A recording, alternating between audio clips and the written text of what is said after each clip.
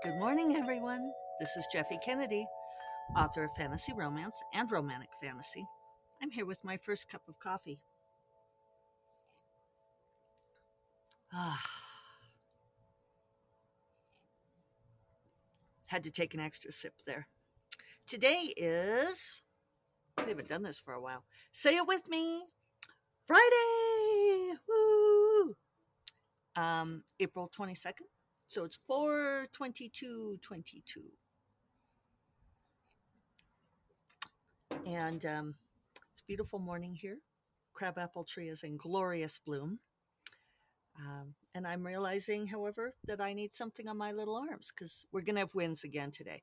But today and tomorrow should be the last for the big winds, and then we get nice again. Um, but I'm going to go grab a jacket. I shall be right back. There. I put on pink to match the crabapple. But you probably can't see all that well because of the rising sun. And I grabbed my notes because I made notes today. Um, I think I haven't given a writing update in a while. I'm still working on The Storm Princess and The Raven King. I am well past midpoint. I'm closing in on scene 5. And I'm at a little shy of 55,000 words. I I think it's going fine. It's funny because lately several people have asked me how the writing is going, which I guess people must ask me all the time.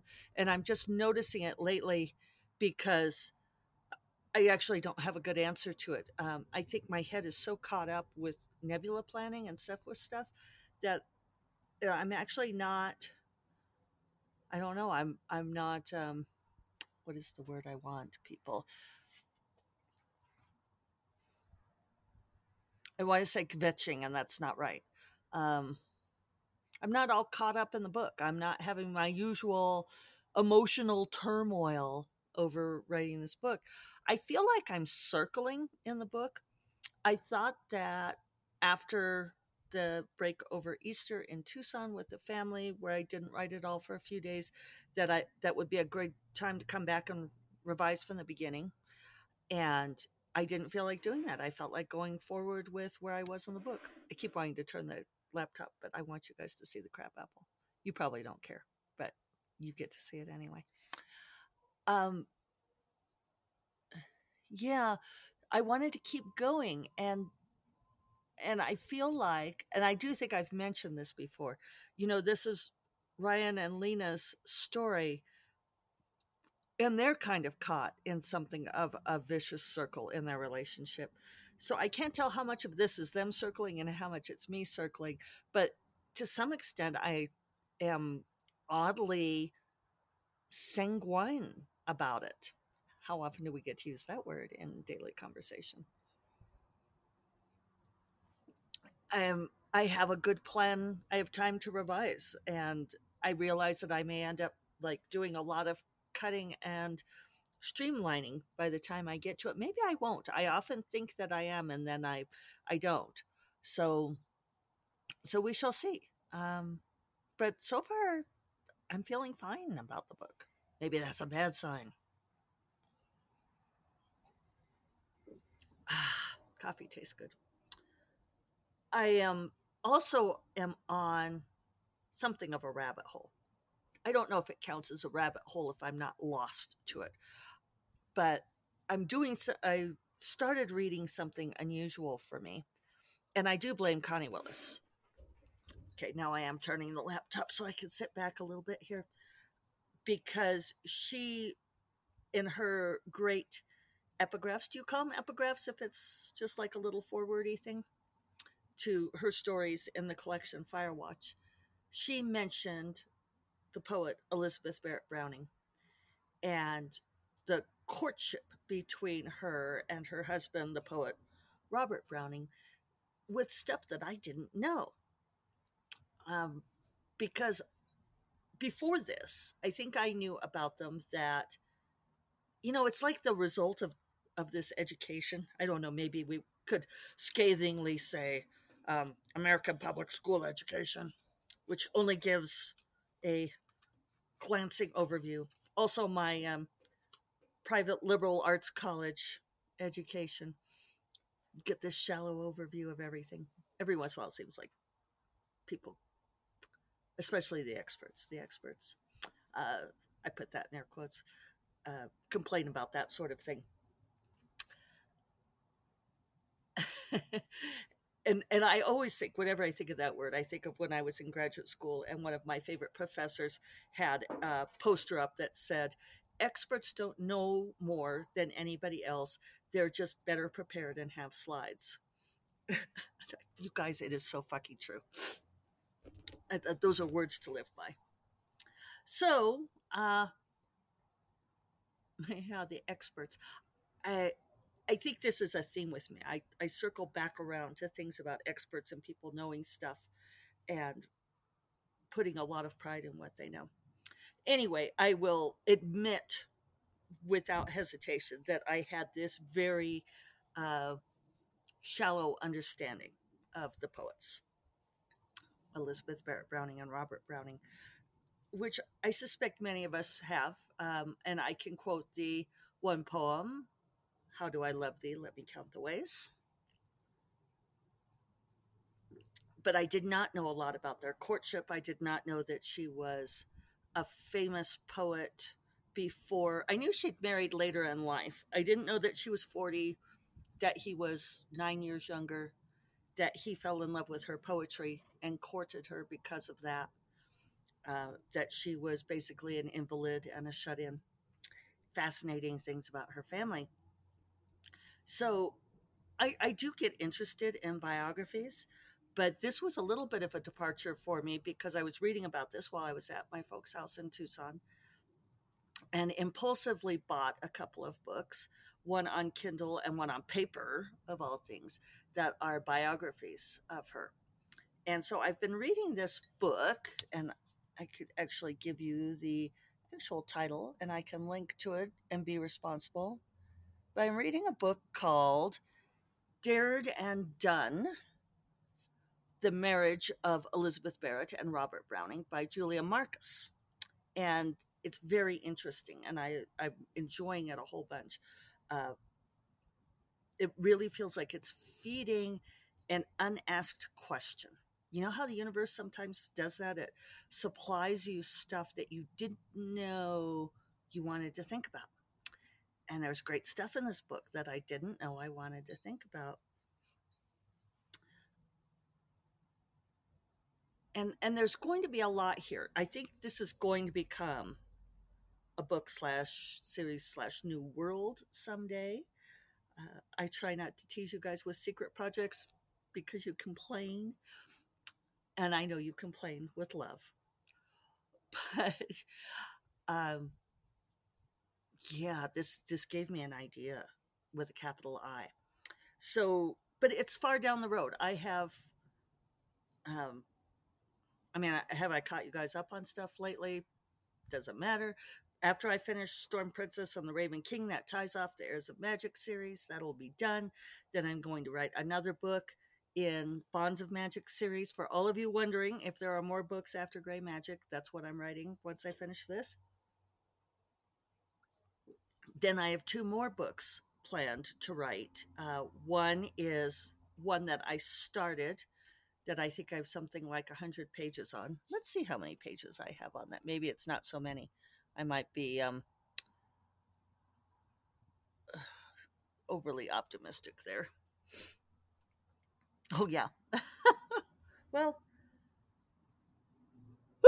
sorry, I had to sneeze. Might be just the one. No, that's not so bad. I have 87 pages on it, 20, a little shy of 24,000 words. I want to finish writing that book. And then I have another new shiny idea that I promised to write for Agent Sarah in the fall for possible submission. Our other thing is still out on submission. And Sarah wrote me an email the other day, and actually let me find this because you guys will be interested. I think she won't mind me sharing this, but it's very interesting industry wise. So, we just don't have much going on with that secret project that's been out, since last fall, Genre Departure. And Sarah says, she gave me a few updates. There's really nothing much to say, but she said, all submissions are going slow. And to give you some perspective, I'm currently out with 8 different submissions spanning all genres, from historical to sweet contemporary to paranormal rom com. All are going slow. And I think this is more a symptom of publishing at the moment versus your book. People are just hitting bandwidth walls and they need something. I'm sorry. And until they need something or something heats up, it's going slow. But going to be trying to, as my dad would say, kick the tires and light the fires, resubs, and see if we can get some good news. She's very sweet. But, and I am hearing this from more people than Sarah. And it's interesting, even like with Nebula planning, we have people just dropping out of doing stuff, just like suddenly hitting overwhelm. I think it's just where we are. Bandwidth is a real thing for people right now. So this feels like a good time for me to be uh, contemplating new things. So a lot of writers talk about, and I hear writers say this all the time, that they won't read anything in their genre while they're writing a particular book, which for me, because I'm always writing, I don't, that wouldn't be possible. Then I would never read in my own genre. But I also think that it's a consideration that's not that important, because, and I know I emphasize this all the time, that people who plagiarize are doing it on purpose. And putting stuff into the stew of your creative mind is, that's just partly how we refill the well. So I'm reading this stuff about Elizabeth Barrett and kind of storing it away into this stew for this story I want to write. But it's also giving me interesting food for thought. And one of them is that she was, as I said, famous as a poet, um, as an invalid, uh, basically a shut-in. She didn't leave her room for many, many years. And there's different stuff about like what was wrong with her, but we won't go into all of that. You can go read the book. But this fine, I mean, it's a great love story, right? And it's exactly the kind of thing that I write about and that I love in romance, is that when she fell in love with Robert Browning, that gave her the impetus to take control of her health and to leave her room for the first time in, I think, in something like a decade. And she ended up marrying him and running off, avoiding her tyrannical father, escaping, running off to Italy, and she lived there, married, deliriously happy for 15 years before she died, still too young, around my age. Yeah.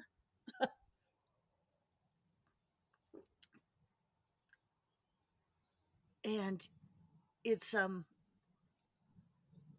part that the book that I'm getting into now is, and it does, as the title indicates, really focuses on their marriage. The book that I got on paper focuses a whole lot on her early life, but she continued to be a prolific poet and wrote a whole lot about the political events going on in Italy at the time, which is another big lacuna in my public school education, that I really didn't know much about what was going on in the middle 1800s in Italy. Did you? I'm giving you all the inquiring look. Maybe it would be a little much to expect. And actually what this book is saying is that even at the time, very few people in England or America knew about the politics of Italy, and where the the period in Paris when all of the writers were there, really made Parisian politics very familiar to people. Elizabeth Barrett was writing about the politics in Italy, and so was Robert Browning. But people weren't interested. They just so didn't care. And another fascinating thing is that once she was married and had a child, which isn't that cool? I mean, she had a child after she was like 41 or 42. I I I think it's interesting because when I was 36, this gal that I knew, I don't know if I would call her a friend, but we were sort of in the same circle. But she asked me one day, kind of out of the blue, if I had regretted never having children. And I was 36, and I it took me aback, and I said I didn't think I'd never had them yet. And she was flustered and was all like, "Oh, well, I didn't mean it." It's like, well, why do you ask somebody a question like that? For the record, I never tried to have children. I always used birth control. I never woke up one day thinking that I needed to have a baby. I kept thinking I might, like that ticking clock would suddenly go off and I would hear the alarm, and I didn't. But I also acquired two stepchildren when I was 24, and that kind of sucked up all of my what little maternal bandwidth I apparently have. Um, Total aside there. Anyway,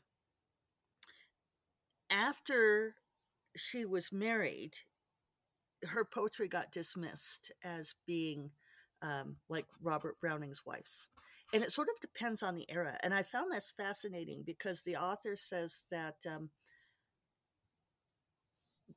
she refers to as criticism changed, as the critical community, and critical in terms of literary criticism, changed up through the 1950s, when they began to understand that a poem could also be and mean something, that her Italian poems about politics were dismissed as being um, cheapened by being about politics instead of being about like higher things. Isn't that interesting? And I know I touched on this the other day, and Lexi Chantal made a lovely reel about it. Thank you, Lexi. Uh, and reacted to it in a blog post on the SFF7 blog about whether or not we try to make our work outlive us, whether we try to make it mean something. And it was fascinating to me, the idea that literary criticism evolves also, which, I mean, I guess I thought I knew this, but it was interesting hearing someone else say it, because you guys hear me talk all the time about objecting to people qualifying stuff as whether or not it's well written, or is it a good book or a bad book. And there's a great meme going around with Stephen King, who personally pisses me off because I don't know why Stephen King decided he got to be on a literary high horse, that he gets to pass judgment on whether or not other people are writing good books. But I do think it's interesting, the idea that how we view creative works changes over time. It makes sense that it does, but I'm mulling this idea now that so much can be just what we see in the moment is very different with historical perspective, right?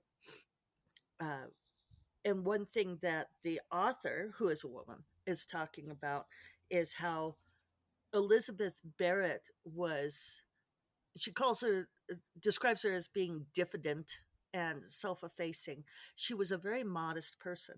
Even though she started out being hugely more famous than Robert Browning, she was also a shut-in. She had a very, very small world. And she had many people who came to visit her and a lively correspondence, but she also just did not have a huge ego. And so she would excuse herself saying, uh, you know, I'm only watching this through my window, and, I'm just as a woman. And she used analogies after she married of being a wife and being a mother, because of course she did. This is going back to what I was talking about the other day with the pipes and how that colors the water that comes out of the pipes. What we are doing, who we are at any given time, is going to influence our creative voice. Well, the critics damned her for it, saying that again, that she had made her work less important by using these womanly analogies, and it's like, well, fuck those guys. It's just sort of like I want to say the more things change, the more they stay the same, but I think we're just still living out this same trajectory. So, anyway, those are all the things that I'm thinking about right now. It's a really it's a I call it a rabbit hole because I had not expected it all to be going in this direction, and I'm finding it immensely rewarding. And I suppose this is how we deepen our previously shallow educations, right? One of my favorite professors in college uh, said that the whole point of a college education is to teach you how to continue to learn for the rest of your life.